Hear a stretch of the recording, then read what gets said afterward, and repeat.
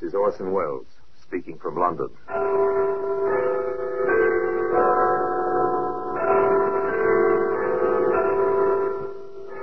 The Black Museum. Here in the grim stone structure on the Thames, which houses Scotland Yard, is a warehouse of homicide. A museum of everyday objects. Cigarette boxes, appointment books, a hat rack. All are touched by murder.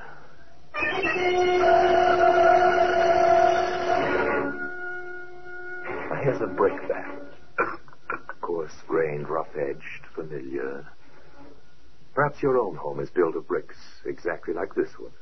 In this case, however, no home was built by such a brick. Rather, a home was destroyed by it.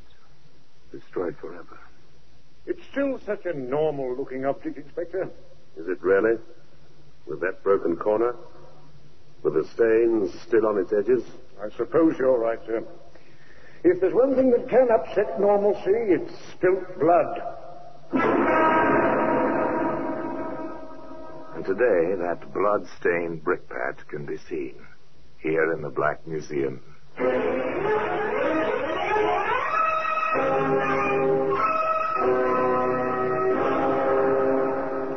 From the annals of the Criminal Investigation Department of the London Police, we bring you the dramatic stories of the crimes recorded by the objects in Scotland Yard's Gallery of Death, the Black Museum.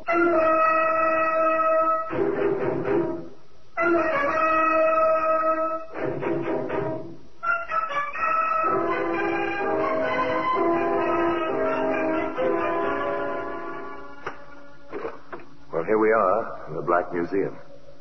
Scotland Yard's Museum of Murder. Yes, here lies death. Upon these tables, within these cabinets, the files of death, labeled with day and date and name of victim. Here's a hat rack. Odd to find such a commonplace object here, perhaps, but observe. Here where the wood curves from base to shaft, 3 brownish stains. Blood dripped here from a weapon concealed within the lining of an overcoat. 3 stains, which placed a murder at the scene of crime. Broken alibi. That's another story. Here's our brickbat. Of such bricks are garden walls built. Later, the ivy or some such creeping vine grows over them, hiding the sharp edges, softening the 4 square contours. This brick, too, was meant for such bucolic purposes. But as it happened, things didn't work out that way. We might say it all began when young Anne Friskin composed an advertisement and told her much older husband, James, about it. So you're placing an advertisement. Wanted, boy, about 18. References, handyman work. Some such thing? Exactly, dear. Oh, very good. Only don't let him get too close to Alma. It might not be good for her. A simple domestic scene. Wife cooperating with husband, or the other way around, if you prefer. Some small mention of the husband's cousin who stays with them. That's all. The advertisement appears in the usual help wanted columns. Several young men apply. One is Dick Terry. Yes, ma'am, I've had some experience during the summer at my uncle's place in Dorset. The money's all right? Oh, quite generous, ma'am. What with the room over the garage and all. Well, your references seem quite good. And a good school report, too.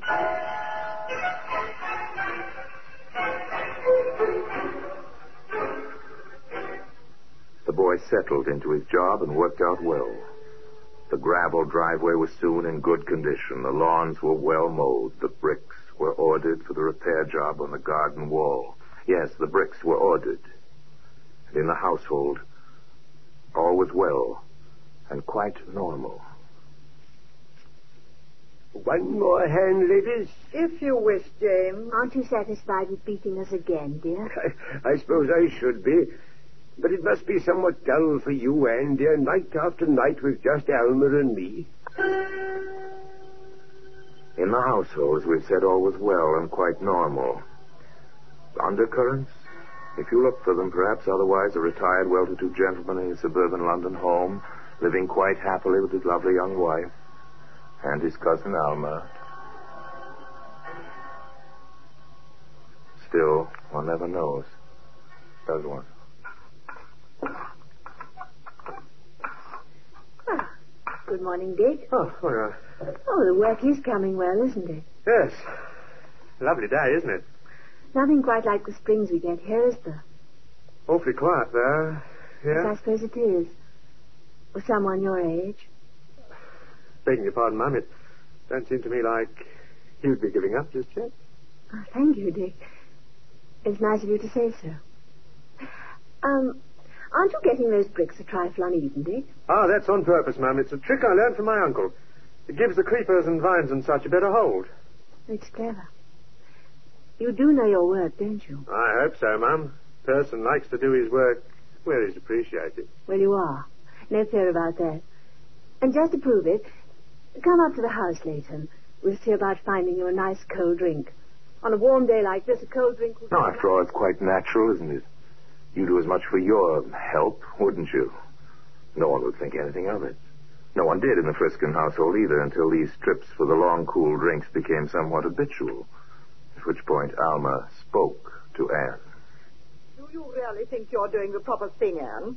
Of course, it's none of my business, I suppose, but... What are you driving at? That boy. He's an excellent worker. People will talk. About what, pray? Oh, nothing. But people will talk about nothing, you know. And if James should hear from the wrong person... Please be explicit, Alma.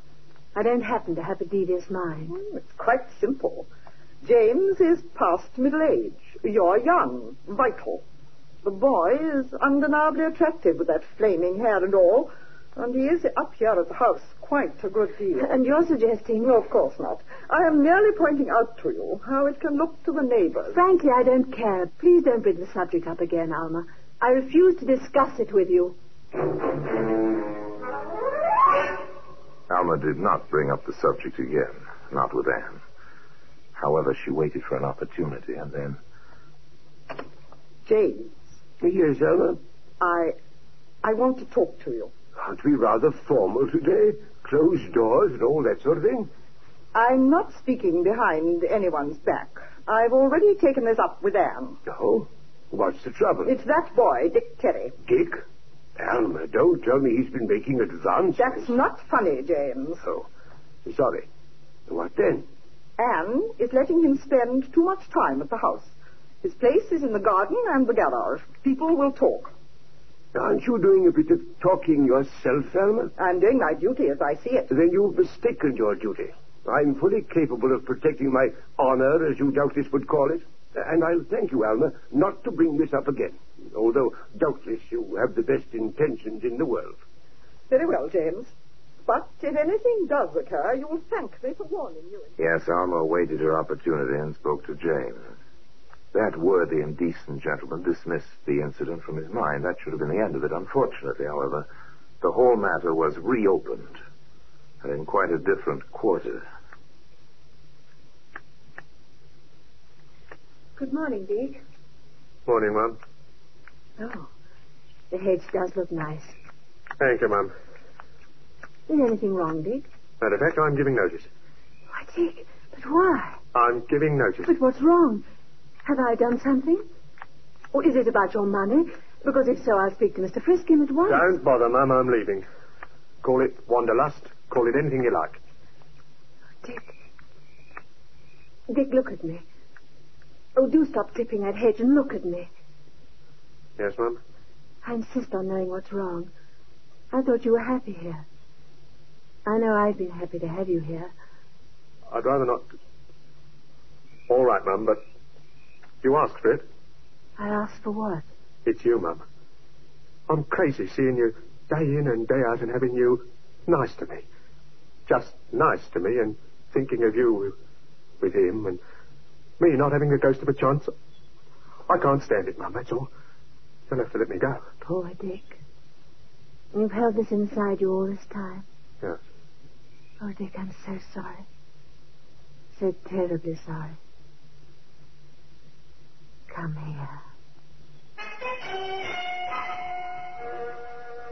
Fire in the garden, flash fire in dry grass on a warm summer morning, perhaps in any case. The boy stayed on his job and nothing further was said in the household.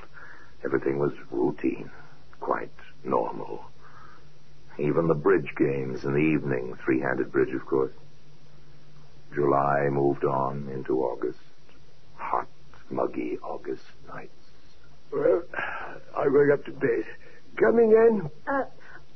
Not just yet, dear. I think I'll read a while. It may be cooler in the library. Good night, dear. Good night, then. Good night, Alma. Good night. A hot, muggy August night. Dark. No moon. Barely a breath of air. James tossed restlessly, sleeplessly. Anne, that you, Anne, coming to bed, dear? Go! Oh. Well, today, that brickbat can be seen here in the Black Museum.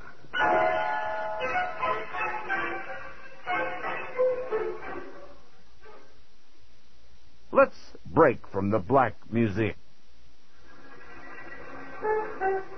It was Anne's screams which brought Alma and then some of the neighbors.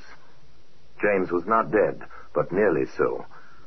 The doctor, Dr. Kinder was his name, examined his patient and proceeded quite efficiently via the telephone. That's right. The ambulance at once with oxygen equipment. I want the operating theatre ready, anaesthetists, nurses, and my assistant. Friskin has a badly fractured skull, and with his heart condition, he has about 1 chance in 100 to live. Hurry. I'll wait for the ambulance. Now, the police. Police? Well, really, ladies, a man is attacked, half murdered in his bed with a heavy instrument of some kind, and you question my calling the police. Oh, if only I'd gone upstairs with him. If only I'd gone upstairs. If you had. Operator, ring through to the police, please. Hurry. Oh, to walk in like that, to find him there, the blood. Oh, his poor head is breathing that awful dust. This is Dr. Kinder. Let me speak to the superintendent, please. Dick. Where's Dick? Yes. Where's Dick?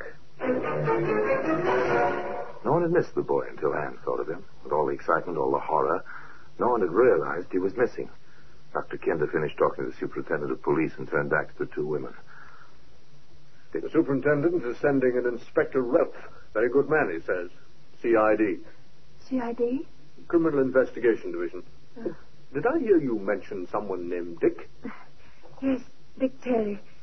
He's the hired man. Well, more of a boy than a man. He has a room over the garage. And he isn't in the house? He hasn't been here? No. The neighbors came, but not Dick. Perhaps I'd better fetch him. No, stay here. The police will find him. The police will find him. They did find him, but in his room over the garage. Where was he, Sergeant? In the attic, Inspector, hiding in a corner. All right, son, speak up. Why? I got scared. That's it, scared. What of? I heard Anne, Mrs. Friskin screaming, and I ran over from the garage, and when I got up to the room where the lights were on, Miss Galpin was carrying on, and Mrs. Friskin was just standing there screaming, and he was on the bed, and I just ran. You didn't offer to help. Why not? I couldn't think. Nothing. Why? I guess I didn't want to be blamed for doing it. Who would blame you? Oh, somebody. Anybody. Did you do it? No. I never touched him. Never. All right, Sergeant. Hold him in the kitchen. I'll talk to the Galpin woman now. What is she, a companion or something?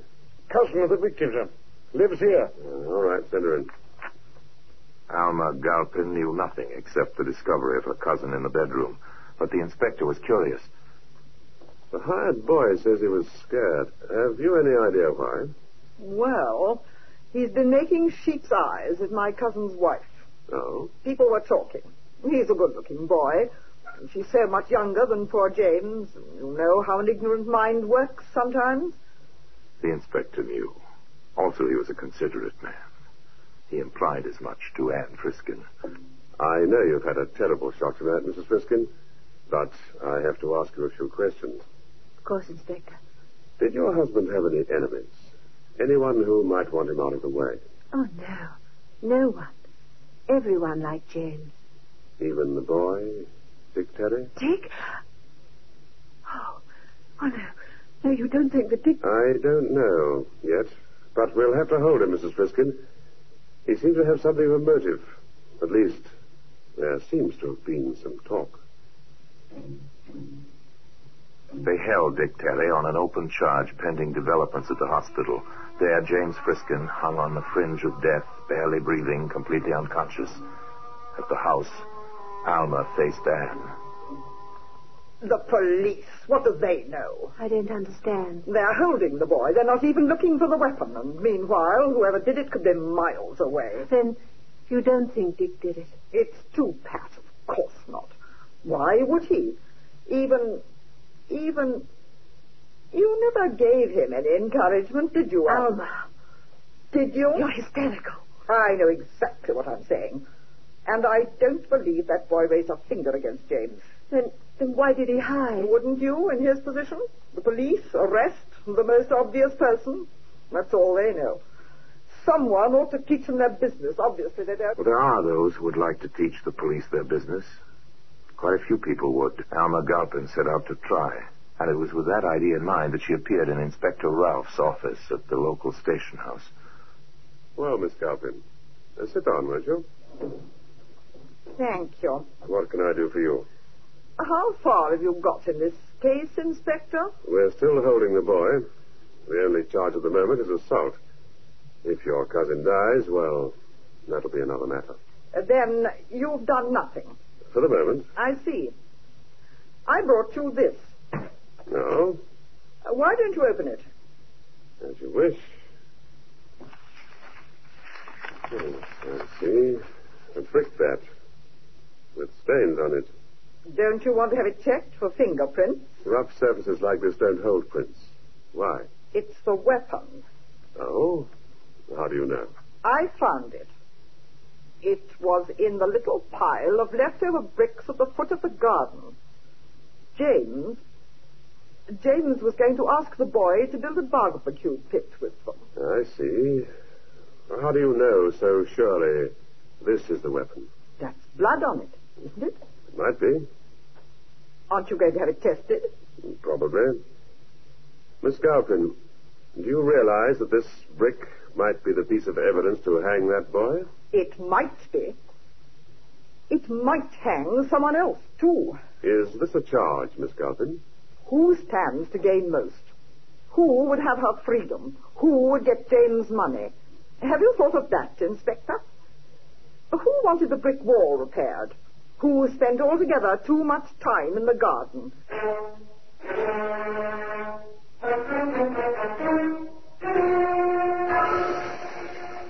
In the offices on the floor above Dick Terry's cell, Inspector Ralph and Sergeant Hopkins were more interested in facts than in phrases. The pathology report that Friskin's blood type on that brick. It's the weapon, all right. But who used it? The boy had a crush on the wife? Badly enough to kill for her? No, I doubt it. There aren't any alibis, sir. That's the trouble. He says he went to bed as usual. No one saw him anywhere that night. The Galpin woman says she went to bed. The widow says she read for a while, went upstairs, and found her husband. Could all three of them been in it together, sir? How do you figure that, Sergeant? Well, Mrs. Friskin could have promised Galpin money, and Mrs. Friskin would have had the boy. They might have planned to have the boy actually do it. Come in. I'm sorry, Inspector. Not at all, Mrs. Friskin. Come in. Sit down. I believe you know Sergeant Hopkins. Yes. I have very little to say. It might be easier standing. As you wish, ma'am. I just saw Dick downstairs. Too bad about him. He seemed a nice lad. Yes, sir. Inspector, this is not the easiest thing for a woman. I understand. You have an alibi for the boy? And yourself? Yes. Yes, I do.